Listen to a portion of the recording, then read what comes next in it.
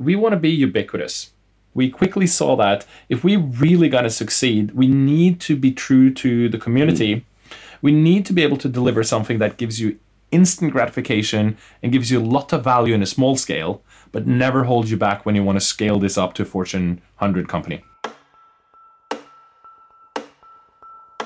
This is Contributor, a podcast telling the stories behind the best open source projects and the communities that make them. I'm Eric Anderson.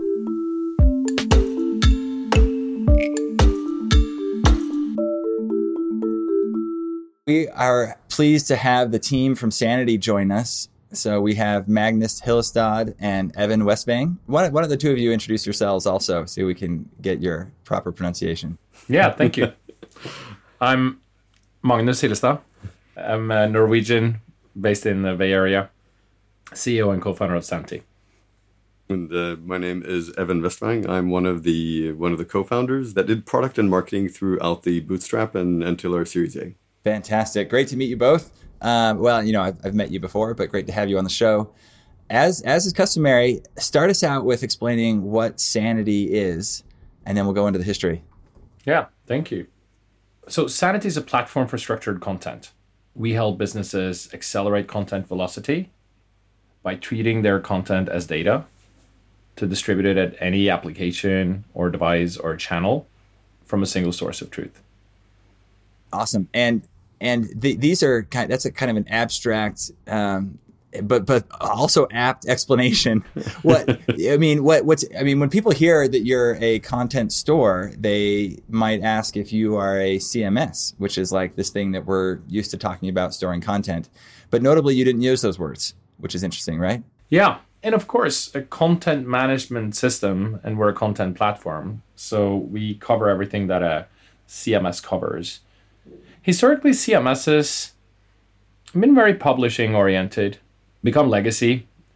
They are most often monoliths that treat both content authoring and actual presentation layer together with some sort of content storage inside there, of course. But the problem is that when the requirements for businesses are changing and they're pushing their digital agenda, they're no longer looking just at websites and HTML. And they definitely don't want that web page builder to be included in the content software. So then to solve that part, you get headless CMS, which I also didn't use, because headless CMSs are CMSs, still a lot of the similar thinking in terms of how you treat content, but now you separate it and you decouple the presentation layer to an API. That's all good. And of course, that's needed. And of course, to that definition, you could also call us a headless CMS. But the challenge with that is it only liberates one factor of the challenges you had with these old systems. Because what really happens when businesses start invest massively into content and they start investing massively into various kind of presentation layers, you need to have content integrity. You need to be able to interoperate your content with other sources of truth in the company, being product data, customer data, pricing, or what have you. But also, most importantly, you need to be able to treat this as a single source of truth and distribute it to any application or device from a single source of truth. That requires you to treat content programmatically. And that's a part of the development that has never happened on the CMS side, and people don't think about on the CMS side. And we also don't think it is a content management system.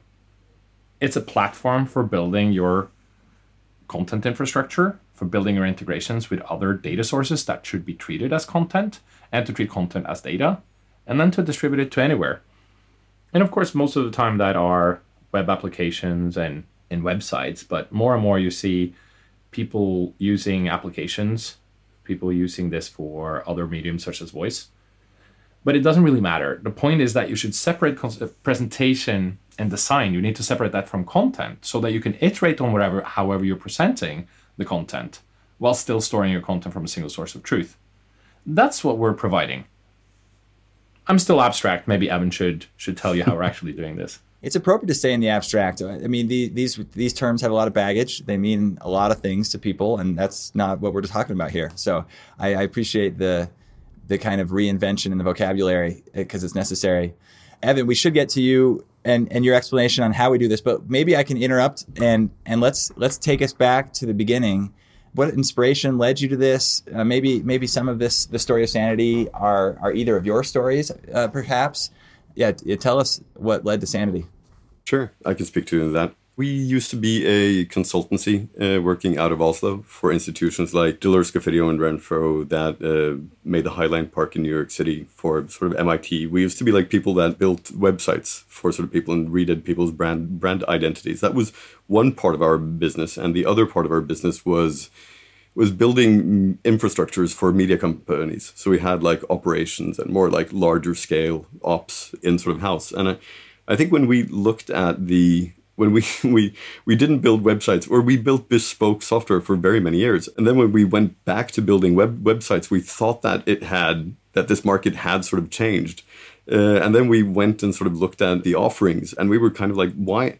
Because at that point in time, the logic of APIs had started to assert itself. The idea of having sort of content in databases, I think for a lot of developers, Ruby on Rails sort of showed the way to sort of this sort of setting up a Postgres database to sort of treat your sort of content to build websites with. And we were kind of like, why isn't this available as a commodity infrastructure for people who want to do this right? When we look at what these customers were doing, it's kind of like for a lot of people, your website just becomes the database that you have. It becomes the way you structure your information. And if it's a bag of WordPress pages, that's the database that your company has. And we were working with a company in the Netherlands called the Office of Metropolitan Architecture, who are they're sort of world-renowned architects, and they really didn't have a database of their work apart from their website. So when they came to us, we were kind of like, what if we rebuilt your website, but we're not going to do the website first. We're going to create you this pristine archive of all of your information, and then we're going to express that as a website. We're also going to express it as business development tools, coffee table books, anything else that you guys might need. That was the sort of start, and that was the MVP. Then we finished the website, we finished the business development tools, and then they came back and asked for books. And we were sort of like, sure, we can reformat your website to books. It's easy, and that's what we sort of did. So we made like print-ready PDFs from the sort of a website. So that's where I think it was just a part of our practice that we were kind of like, why isn't this super easy? Why can't we just as a commodity treat content as data? Got it. So, and to be clear, so Evan, you've been doing this for years as part of the operation side. Magnus, you were along for the ride. Is that correct? No, actually, this was before my time. And Evan and Simon and Øyvind, my three co-founders, they were still running the agency here in Norway. I'm a weird recovering private equity professional who, age 35, got tired of numbers and wanted to learn code. So I started coding, and one thing led to another, and I left and thought I would learn more technology and maybe start a company. So I met Simon and Evan and Øyvind around launch by the end of 2017. And they were still operating the agency and juggling the project of Sanity in parallel. And after some time, we found out there was a great match in the way we think in terms of culture. And I'm not a content person, but EQT Partners, where I used to work, bought Sitecore. So I had some knowledge of the space. And we also used Episerver. And when I stopped being a finance professional, I actually moved over to the IT department and built some application on top of Epi. It was a mixed experience. So basically what we saw that it was a market with fundamental problems to be solved. There was a way of going to market and a product that lent itself very well to product-led growth, to focus on delighting users and customers very quickly. And that is something where we all started. We just put it out there. And then we went together and we formed the SaaS company, Sanity, moved over all the 7 employees of the agency, and started building. And we went out in Oslo to do our first pre-seed round, I would say, in March 2018. Then subsequently already then we knew that if we were going to be successful in this, we had to go pretty big, because the world is full of local, vertical-focused CMSs. Building a CMS isn't that hard. Building a platform that could really go broad and people can build on is much harder. And there's some in the content space who've done that successfully historically in different kind of shapes. And obviously WordPress is one of them. The opportunity we have with the approach that we take to content is exactly that and must be exactly that. It even goes beyond that because the way we treat content programmatically, it lends itself much more to sharing between organizations, which would lead to different ways of thinking about content than you did have in the HTML-centric world. Got it. So, Evan, you got this wealth of kind of in the trenches experience that we're so happy for because now we all get Sanity. And Magnus, we appreciate your midlife crisis and how it led to working with Evan. So got it. So you have the core team together. You've built some code, or you had a couple projects, and so you've got some code lying around. You formed this other entity, raised a little money. Was the vision clear then? I mean, you knew you wanted a content platform. You knew you had these ideas, but we're going to get into some of the concepts that you're kind of pursuing today. How quickly did all those emerge? I think I can say we spent quite some time in the sort of bootstrap because we knew that we needed to get these things right.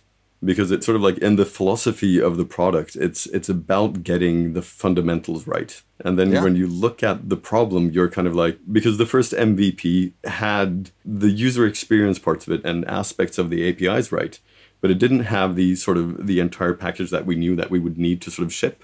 And if it's one thing that with software, and especially software platforms that other people build on, is that they very quickly harden around the original intentions you had. They really just sort of just ossify. They just sort of you're stuck with, especially when people use your stuff in sort of in production. You might think that you're going to add things at a later point, but it doesn't happen. It doesn't. No, so we actually spend quite a lot of time sort of doing things like, let's write our own query layer on top of the Go parser so that you can get at the data and reshape it in the query language. Let's sort of have references like you have in SQL, but in a document database. Let's make sure that it's real time, because if it's one thing that's for certain, no one adds real time collaboration to a product that doesn't have that at a later point, because it's just too hard. So we spent a lot of time on these, and we knew that we wouldn't be able to ship the user aspect of real time for another maybe year, but we made sure that the base APIs that we actually shipped had all of the right capabilities, because we wanted to do it fundamentally right. And I think that's what also gives the platform its strength. Yeah, there's a lot of wisdom there. I face this a lot. I live in Magnus's old world, investing in companies, and there's always talk of like, what if so-and-so incumbent does shifts their business model, their product to do, and it doesn't happen. It happens if you're in the core path of the current trajectory of the product. But you're right, things ossify fairly quickly. That's part of the magic of software. It's really efficient to distribute because you build it once and then you sell it 1 million times, but you can't build it 1 million times. So great. You've got these core ideas that you could developed and kind of tested, and then as you're building now the product, I'm sure you have ideas about open source. You have ideas about proprietary. How do you think about not just that spectrum, but I'm sure there's others. SaaS model. How does the product take shape, and what informs the thinking there? There was a lot when we started working together. The fundamental principles and the first principles that Sanity is built on were already in place, and the fundament was there. There was a lot of vision around other pain points to solve and what we should do around the product. But there wasn't so much time spent on what's the product approach, go-to-market, what's the go-to-market model, what's the distribution, but also what's the end vision and how do we get there? And other than making something big, I guess it's fair to say, what's our place in the world? What's really the application? How broad could this become? And how should we think about building that in a sustainable way and in a fast way? And this was a fundament of us going together and creating the SaaS company then January 2018, where the first client we declined a couple of times was the UN in New York. That was pretty cool. That was like end of consulting. We don't do any professional services. Yeah. We do a bunch of customer success for our customers, but we don't take money for that other than the SaaS cost as normal. So what we found was that there was questions around enterprise versus SME businesses. There was question around open source versus closed source. there were questions around what direction should we take in order to get to this final product. And we also had a big question about how do you build a company around this? Because at the point we were 10 people in Norway, but we already knew that we had to move to the US. I currently live in the US. Evan been living there up until now, just moved back. We have other Norwegian colleagues in the Bay Area, and we've been building a team in the US. So roughly half of the company is in the Bay Area or in the US. And there were a lot of these things that we need to figure out early, but we fairly quickly came to a couple of big important insights. We want to be ubiquitous. And this was maybe more pushed on the market by us, but we realized it from seeing the feedback we got for the first 6 months in market. We launched end of 2017, and the summer of 2018, we got inbound from very large companies that were calling us to say, we've been looking a year or longer for what you're doing, because we've been following the trends in the content space and none of the solutions there serves the needs that we have. And we put out a study in August 2018.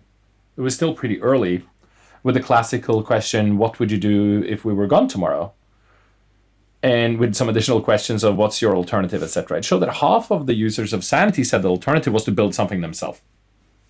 So we very quickly saw that we had a different appeal than just showing that it's a classical CMS product. And already then we had people in the community. We already established a Slack community by then that now has thousands of users, but then started to have quite a few hundred.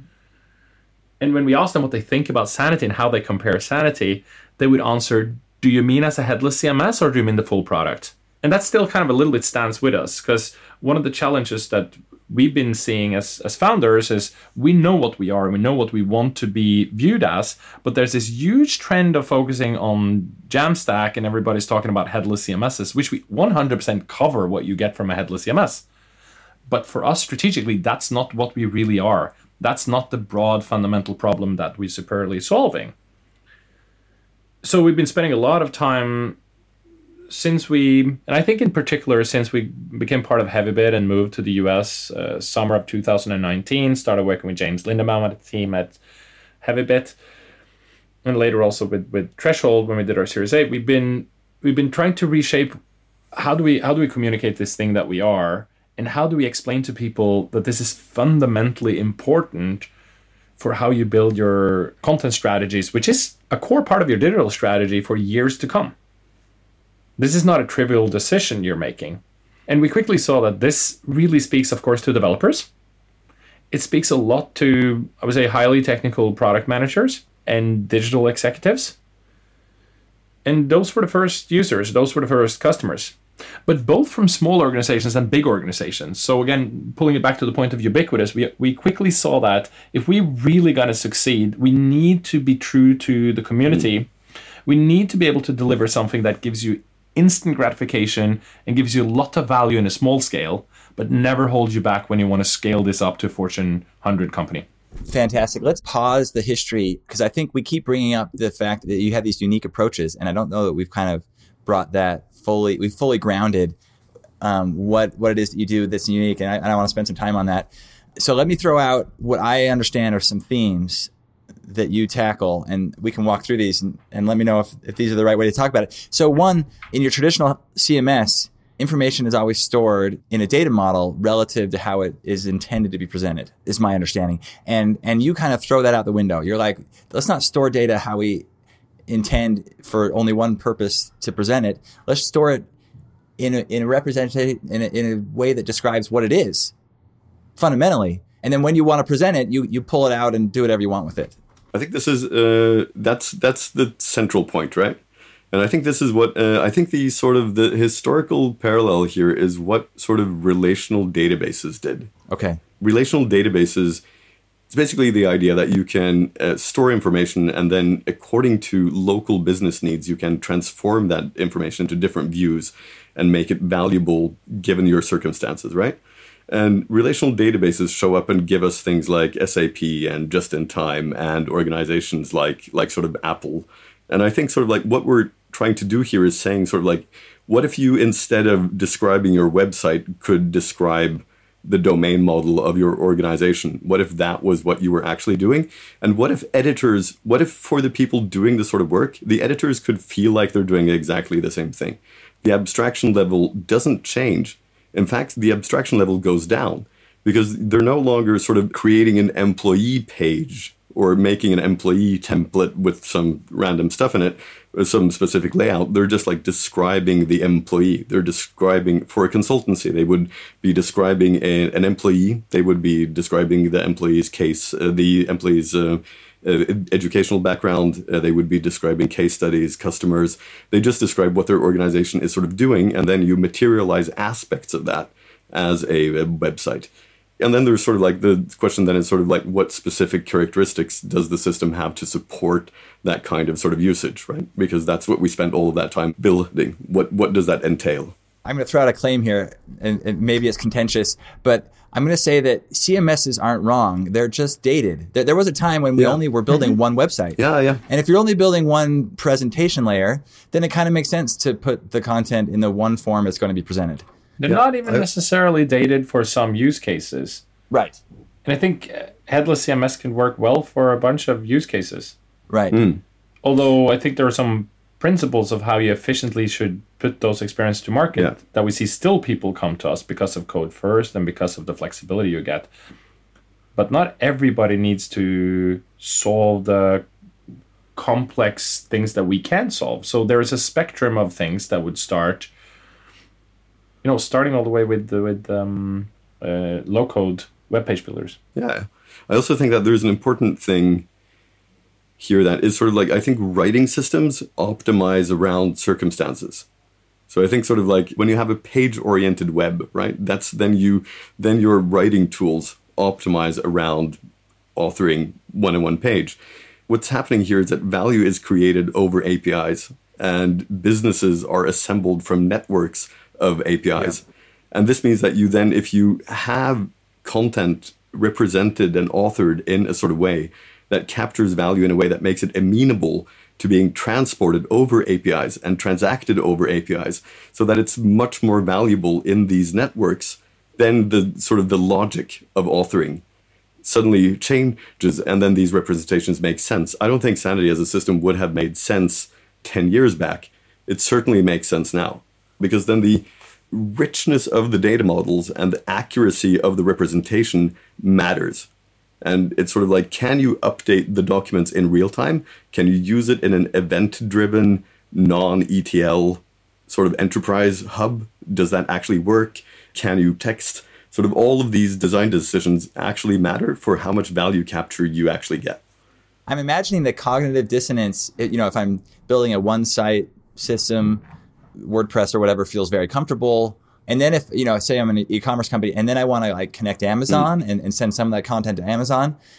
And then I feel a little cognitive dissonance. I'm like, do I need to make another kind of branch of the CMS to fit their needs? And then I'm repeating myself. And then the frustration sets in where I'm like, I wish I just had a central kind of store of content around the, as you said, kind of native data model of the content.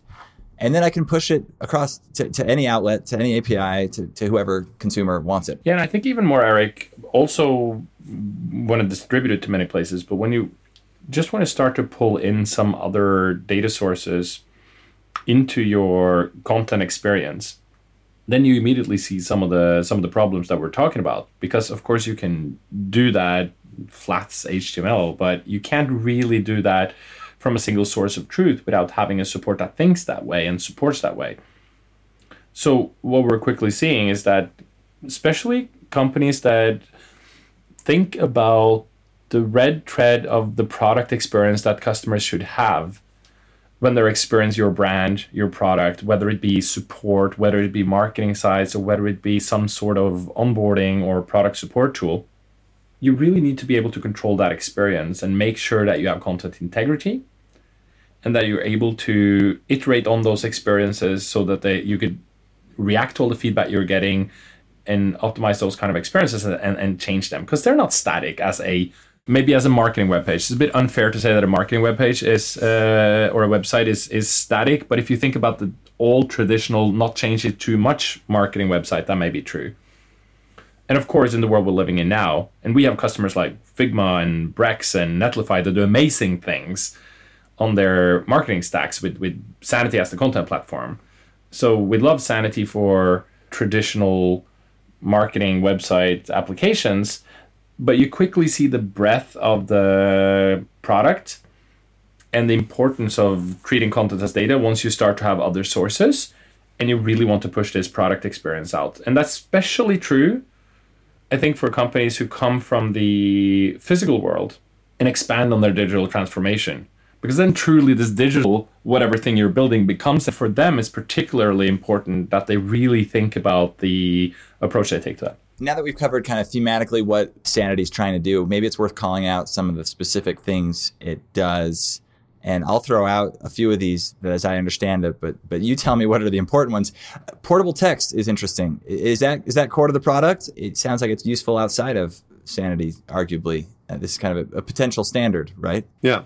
I think it was a great sort of discussion on Hacker News when we codified it as a standard, because then you got this whole sort of like XML is better than JSON for sort of text, which is a classic. I think for us, it's really, when we looked at when you look at the fundamentals, you're kind of like, you can use Markdown, you can use raw HTML, or maybe rather you need to make a format for encoding text that makes it really easy to mix sort of data with API, because you're sort of like, and we looked at this and we were kind of like, oh, we're going to need like the ability to annotate block level elements. So you're going to need to be able to encode spans, and you're also going to need to have data structures that are kind of like, I want to put 5 images in a gallery inside of a text, and then I want to have portable text in the description fields, but only allow for bold and maybe geographical encoding in spans. It's kind of like when we talk to especially publishing companies, they become really happy because they can sort of express anything that they need for sort of typesetting or anything because they're very sort of text intensive companies, and they see that they have all of this freedom of expression. So we're really happy about that sort of effort, and we hope that we can make that, both push that as a standard, and also we have quite a lot of tooling for it in terms of converting from and to it. But also we hope to launch standalone user interfaces that people can use to write portable text with inside of other applications. That's something that we are interested in them being able to do. Got it. Yeah. I think I saw that, you wouldn't imagine in the future that people do a lot of editing of portable text directly. This is just kind of a transmission wire format. It's human readable, but not very. Not very. Not very. It goes for all of Sanity in the way we treat content. Yeah. It's JSON, and it's technically you could read the symbols, but that's the whole point of the Sanity Studio, our open source editing environment that only works with our hosted content lake, is that you could easily see all this as Google Docs-ish kind of experience. So we don't think humans should be exposed to JSON, but we think everything needs to be structured on the back end. So portable text is a good example of that, of course. I think one thing about portable text also, when it's used within the Sanity infrastructure, all of your text also becomes a queryable artifact. If you link to another object, you will get a reference violation if you try to delete the thing that's being referred to. You can also query for anything that's in text because it's just a data structure also. So it also, along with everything else, becomes a sort of queryable asset. Got it. You get this element of kind of safety. I don't know if type safety is the right word, but also kind of dependency mapping, and that you would hope from something structured. Yeah, you get data in integrity, but you also get the ability to sort of query. So you can ask sort of questions like, give me all of the articles that mention the actor Sigourney Weaver is not only as free text, but the object, or give me articles that have more than 5 pictures, or give me articles that contain mathematical formula, or etc. Got it. Now, you mentioned the open source editor, the content lake. We've talked about portable text and the query language that goes along with it, allowing you to query JSON structured content. I thought the concept of kind of transactions and patches is interesting. It is.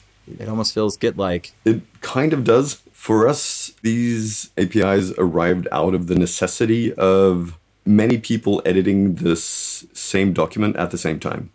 And then you need like very atomic patches because they're all happening at the same time. So you have to be able to say that Magnus moved the document position in the array from index 2 to 3. That needs to be an atomic patch. Evan edited a statistically probable piece of text in this running text here. And that's where all of these patch and mutation APIs came from, that we needed to have this sort of bus of changes that we apply. And all of those changes are also stored. So all of the documents have a mutation log and a complete history down to debounce keystroke also. So you can roll, and there's an extremely compact format for these changes so that you can easily view them and quickly view them and also roll back any field to any previous state. But this really comes out of this real-time support that was a part of Sanity at launch.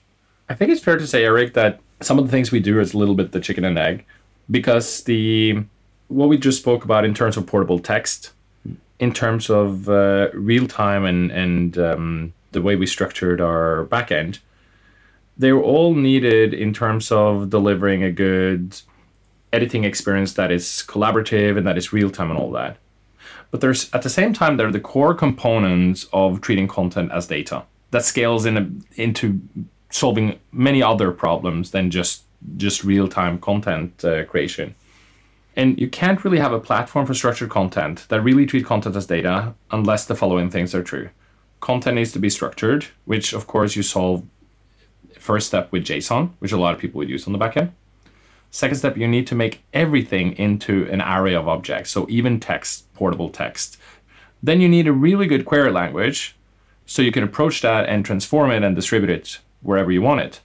But you also need really good query APIs. You not only need this for the real-time aspect, but you need to make sure that you can interoperate other sources of truth and other parts of your organization, but also bots that are going to do work on that content. Because humans and machine needs to work together. And it's not only an editing tool, it's really a content platform. So in order to have that, you need to treat content as data, which then directly also gives you a real-time approach, which lends itself to proper collaboration without race condition, etc. And this is not really possible to treat without really giving people full freedom of the content model, as we discussed a bit earlier, which doesn't really make any sense if you not give people an open source editing environment that they could easily extend and customize. So we treat a couple of different things here, but they all fit very neatly together inside the vision that we believe in how people should treat content. And I think it fits nicely in the vision of distribution. I imagine in times past, CMSs and related products were bought by marketing or IT. And part of the Jamstack revolution is empowering developers to pick their own tools. And I feel like if I were to build a content store from day one, it would, as a developer, I'd kind of want some of these elements. And I imagine these features speak to developers in a way that they maybe don't speak to marketing as powerfully. But fortunately, developers are empowered to buy infrastructure today because things are modular and they have opinions and they have more influence in the organization. Yeah, we see that a lot. And we see the best organizations, they take full control over their experiences versus customers, which means that they insource developers, or maybe say work extremely closely with some agencies, but most often they would insource the developers. We also see this trend of marketing, in certain organizations, marketing losing some of the say of these experiences because it's really a convergence between product and marketing. And maybe this speaks mostly to more physical businesses that are transforming digitally, and there's an interface between marketing and product. So product people come in, they take charge, and we see that a lot. And they ask very different questions. Of course, they also have internal developers, and they have different requirements for what they want to build. And in a way, you can say, Eric, every application has some sort of quote-unquote CMS-ish part to it if they're going to treat content in some way. But nobody would ever put Adobe or WordPress or Episerver as the backend for an application. They would use a database or something, put up some flat files somewhere or something. Now, why wouldn't you use this content infrastructure with a very flexible and extensible studio environment to power your application? That's what we're seeing. How's the best way to present the Sequoia-backed startup that treats video filters and content. There are presentation software for video conferencing that allow you to integrate your slides into the video stream. That was well put. And they use Sanity as a content backend to their platform. Yeah, they use it for the media assets that they use in the application itself. And I think we're sort of like seeing some of that usage, and then we're seeing it in marketing. Sort of some of the most interesting cases we see is when marketing integrates with product and data sources. So you have people like flowing data off of ERP systems into our backends, and then treating that to actually describe the products themselves, tie marketing collateral to it, and then stream that out over APIs to all of the services that they need to power to actually get the product sold. So we're seeing some of these very sort of integrated database-like use cases. So we really see it as sort of like Sanity is used for everything from setting up a blog on a Wednesday eve to powering some of these very business-critical large infrastructures for very large companies. And they're basically using the same feature sets, but in a different way, right?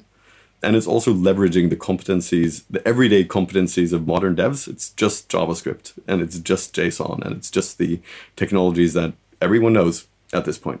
This is fantastic. I could go all day, but we should have you tell us about what you're up to today, what the future holds for you, and then we can wrap up. Yeah, we just closed our Series B funding round. We are very proud to get Iconic Growth with Doug Pepper on board, joining our board. Also, Lead Edge Capital is investing in the round, and it's a total round of $39 million. So we feel a bit grown up. It's something that was earlier than we anticipated, but it's roughly a year since we raised our A, and we've been growing very fast, tripling our customer base, and really also meeting the goals we set in terms of starting building out sales, building out customer success. And we were finding ourselves sitting, looking at the next leap of the organization. How are we going to build this organization that can help us move the product forward, the community forward, the marketing and messaging forward, and all these things that we need to do to explain people how great a product this is. And we had a lot of interest, so we were lucky to close that round now recently. And it's mainly going into building the organization further. We have been inbound all the way. We don't really spend on marketing. Every customer that we have comes through our funnel, which is very dev-centric.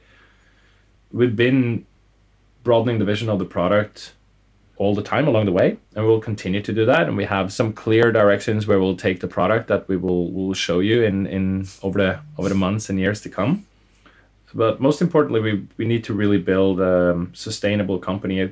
We're all Norwegian. The Nordic is maybe not so known, but known for a couple of things. And one of the things we really want to make sure is that we build a strong culture in the company, really build a sustainable business approach. Because when we have really high ambitions for changing the whole way people think about content, we need a lot of people to subscribe to our vision. We're getting close to 100,000 signups, but we think in orders of magnitude, and the next one is 1 million.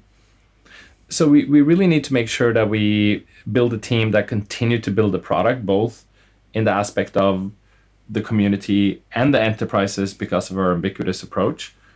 And we need to continue to build with people who are great at helping us tell the story and lower the bar, because what we're doing is quite technical. There's a lot of people who could have a lot of joy from what we're delivering, but could find it somewhat hard to use or somewhat intimidated by, especially me who's a noob dev, could find things to do with Sanity quite difficult. And the question is, how difficult is Sanity? Well, hard things should probably have a lot to do in that direction.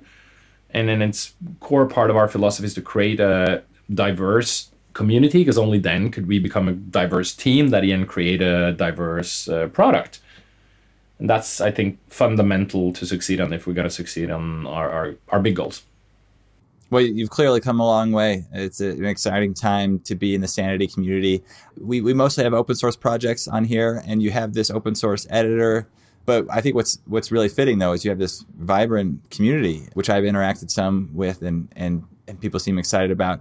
Where do folks go to get involved if listeners are excited by what we're talking about? If they go to Sanity.io, there's an npm command that they can use to install Sanity in 120 seconds. If they want to hang out with 10,000 other people who use the product, you can go to slack.sanity.io to sign up for our Slack community. Also build a cool thing. I don't know if you've seen Exchange, where we have a publicly facing surface for showing all the cool projects that people are making, the cool plugins that people are doing, the people in the community. This is something that started less than 6 months ago, so it's growing, but it's a source of inspiration for what people do and what you can do with our platform. So there are multiple ways into Sanity. And follow us on Twitter, YouTube, Twitch. Fantastic. Magnus, Evan, thanks for coming on the show. Good luck to you. Thank you so much for having us.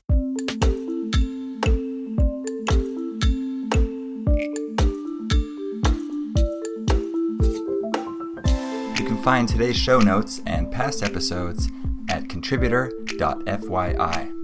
Until next time, I'm Eric Anderson, and this has been Contributor.